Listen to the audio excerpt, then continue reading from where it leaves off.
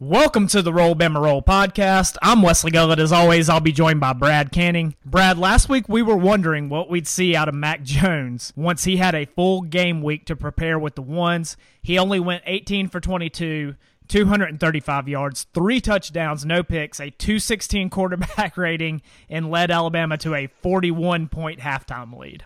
Nothing but respect for our vice quarterback. We talked about it last week. When he was unexpectedly put in the game against Tennessee, the offense stalled. We were unsure, really, as a fan base, if Mac was even going to make it through the duration of Tua's injury as the second stringer. I even brought up the scenario of Mac potentially struggling against a bad Arkansas team, and if you know that he absolutely could not be the guy to beat LSU next Saturday, you go with Taulia to see if he gives you a better chance because Alabama didn't have time to guess. And what Mac Jones did was eliminate any guesswork for the staff. And it also helps that Sark had a full week of practice to be able to tweak and implement certain things as well that will kind of limit any issues that he may struggle versus with, what Tua does better compared to him, which I would also like to say as well. Isn't it funny that the offense still is different when Tua's not in there and Mac's, trying to run the same type of slants? It's weird how that works, isn't it? Yeah. Look, what Mac did to me, I don't know about you, but he gave me confidence that Alabama can still win next Saturday if something happens to Tua during or before that game. And that's not an opinion that I expected to have a week ago.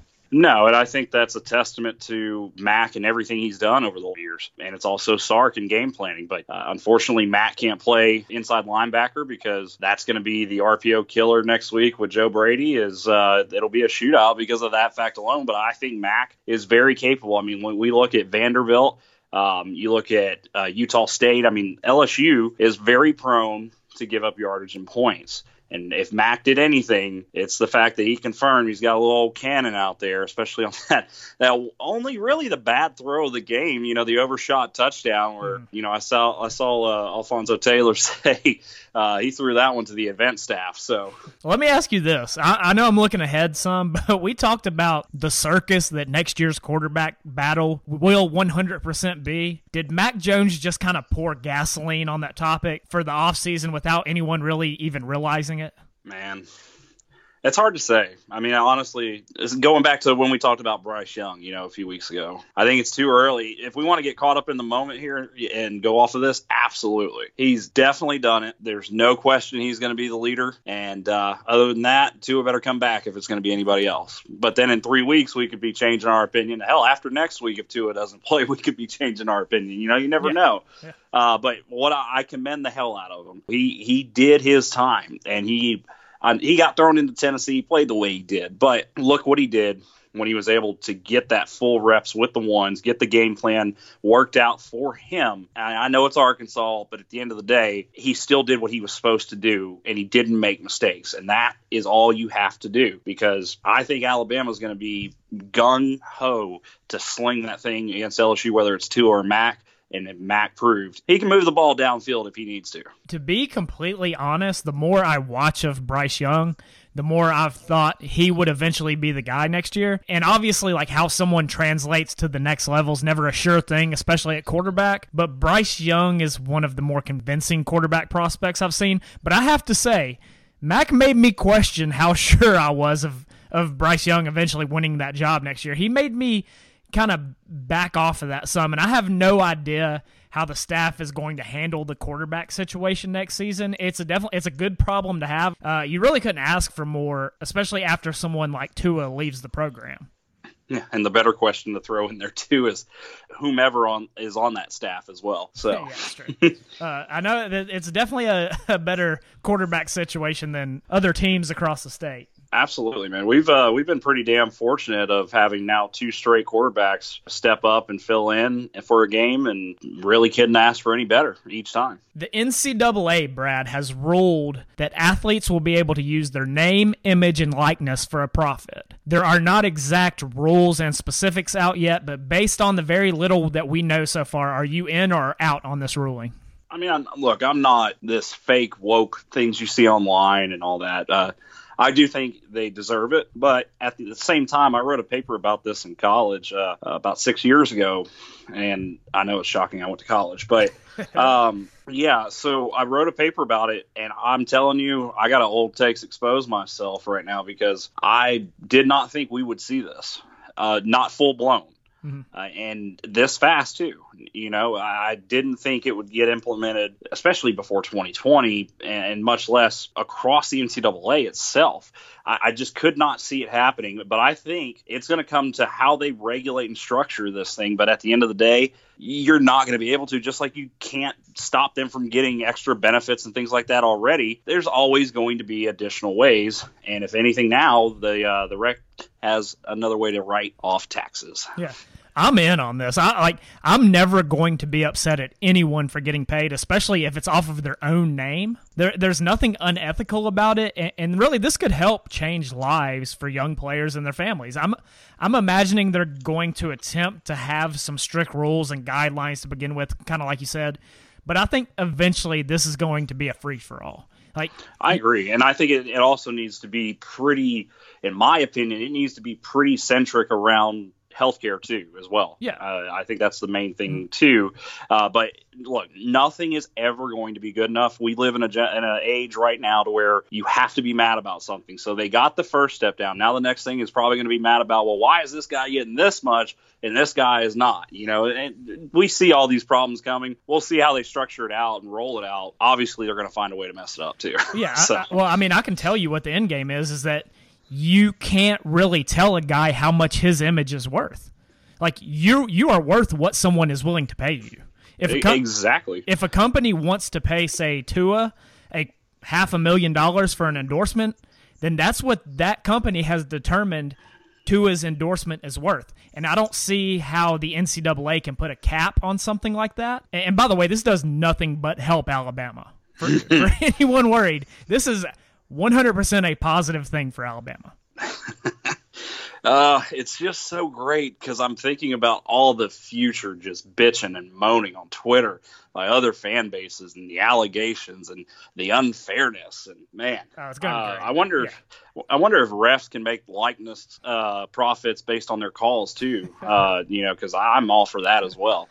But no, look, so let's think about this. I mean, is this going to essentially, in the first few years, change the dynamics of college football in terms of the tiers? Like our fan base has tiers. Mm-hmm. Is this going to further create that gap of that tier one, the consistent blue bloods of this modern era, not the ones like your favorite team, Michigan, that hold on to luster and lore from the Civil War, but is this going to, in my opinion, I think this is going to do more damage than good, but it's not going to be in the public eye because it's not going to be the main teams everyone knows. I mean, the top tier schools will be the ones to recruit and sign the top tier talent. Just like they are, right? True, other than walk-on punters, thank God. Yeah. So I don't think this will change a lot as far as that goes, like who is signing who. Now, two programs that I can see having the most to gain from this, especially if it does become a free-for-all or when it becomes a free-for-all, Oregon and Maryland. Phil Knight and Kevin Plank, they have already shown that they're willing to put their Nike and Under Armour money into their alma maters. Those two, I think, would benefit greatly from this ruling. Like, Alabama is going to be Alabama, and they're going to compete for national championships, and they're going to have a lot of people invest a lot of money in whatever way they can think of. The kids are going to get paid, basically. But Oregon can kind of close that gap, I think. That gap Absolutely. between them and the Tier 1 teams. Absolutely, and you're already seeing that progress over the last 2 years. Yeah. You can start with not even just the win-loss record. You can look at the facilities that they've done. The investment that Phil Knight has made. I mean, if I remember correctly, he's put damn near $500 million towards this in the last 10 years alone. Oh, their facilities. Have you seen their facilities? Absolutely, and they did it right after we did ours, and they copied so much of it. But it's incredible. Yeah, we're trendsetters. We're like the Pinterest of facilities. So, by the way, a quote from a few months ago kept popping up after the ruling, and it was your guy Dabo saying that he may quit and head to the NFL if college athletes ever get paid. So I guess we're about to see how serious he was about that. All right, I'm about to DM Fred at Old Takes Exposed. We're about to hit that one up because I tell you what, he better take that clown show, him and Gus's ass up there and get some NFL players sliding down a slide because I'm about sick of him too. And you realize our records are identical in the last, what is it, 60? Damn it, it was 64-6. So the last 70 games were 64-6 both teams. That's remarkable. Yeah. Look, so my thing is Alabama definitely does not pay players, never has, never will, and currently does not. And this will only improve Alabama's chances because the trend in recruiting wise has been trending at an all-time high, setting records. It's only going to help. It definitely is not going to hurt, and then it will also actually will hurt LSU fans for that Baton Rouge commitment that leaves, and they're going to say we paid them more and somehow broke a rule. Yeah, I mean, ultimately, all it took was somebody taking initiative. College athletes basically have the California, their Fair Pay to Play Act. That kind of got that ball rolling, and it pretty much put pressure on the NCAA to make this ruling. And it in like made a month, quick. too. That's what's crazy, yeah. Yeah, in a very, very short period of time. The NCAA, basically, their stance 2 months ago, or less than that, was this isn't happening. Then the Fair Pay to Play Act, went through in California, and they called their bluff. If California wasn't such a plethora of a pipeline of talent, I don't think it would have had the bearing forcing the hand that it did. I agree. It's not all that either. It's a culmination of a lot of things, but that is the majority, yes. Yeah, but I mean, like even outside of just football, just college athletics in general, there are a lot of important schools on that side of the map. Stanford's winning like more national championships than everybody in all these obscure sports and everything, Yeah, and no one's won more in the last 10 years than UCLA in all of athletics. Right, yeah. So it's definitely more than just football. And there's I a lot agree. of talent and a lot of sports, out that way. And that's the other problem, too, is the tiers within the athletic department of the programs and the overall team student athletic sports, whatever you want to call it, that's going to be the next thing, is how it's broken down or how much they get. And again, it's all about your likeness, what you're worth. And if somebody's willing to pay it, that's what you're worth. Exactly. But it's not going to be good enough. Exactly. Did you see the Matt Online, the senator from North Carolina, Richard Burr? Did you see any of that?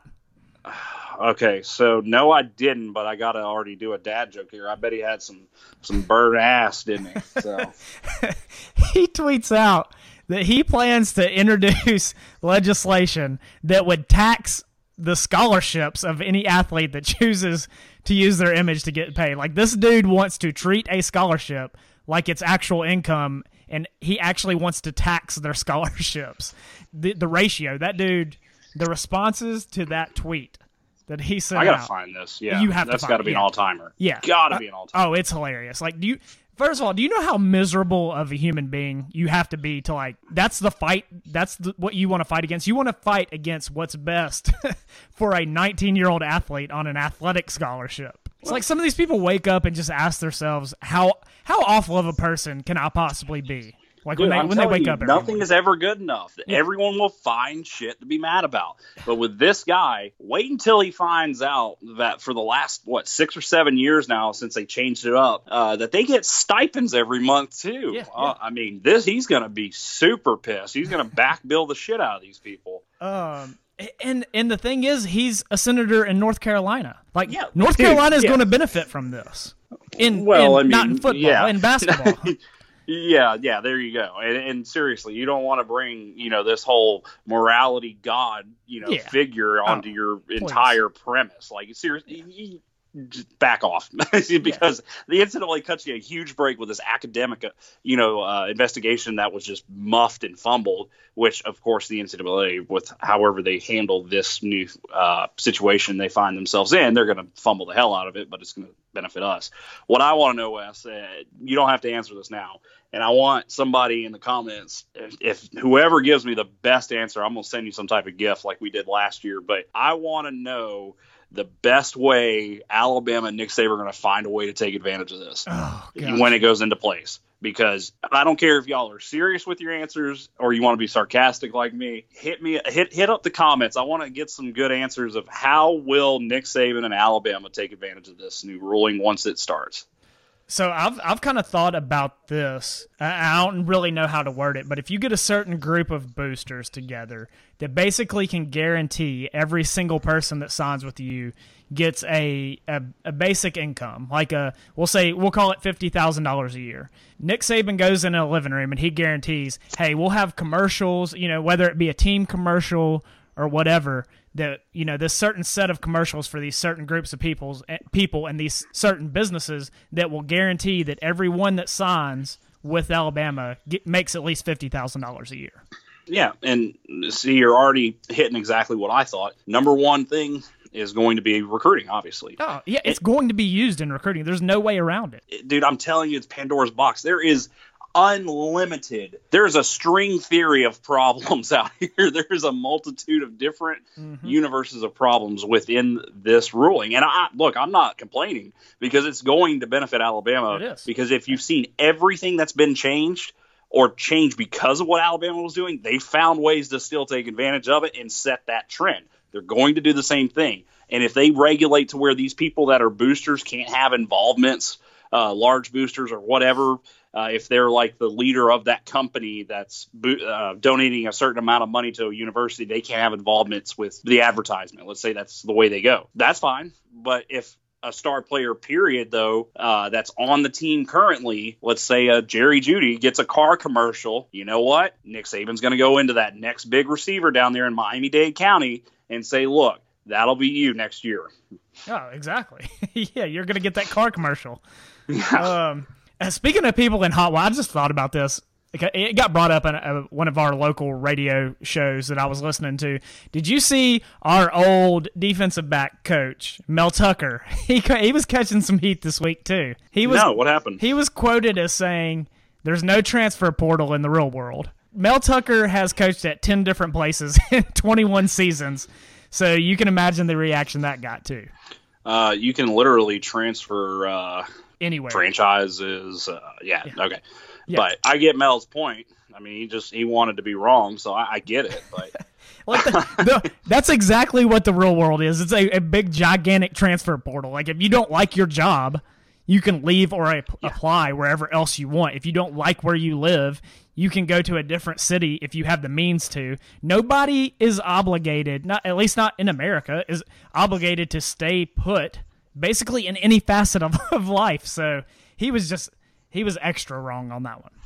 Yeah, and it's still every week almost, it seems, even though we're over halfway through the season, you're still having these, what you would have been a very unique situation to happen in terms of redshirting or sitting out or transferring. Yeah, every week still you're having it happen. You look at what's going on in Auburn right now, and by that I mean the Gatewood situation. He's going to transfer out now.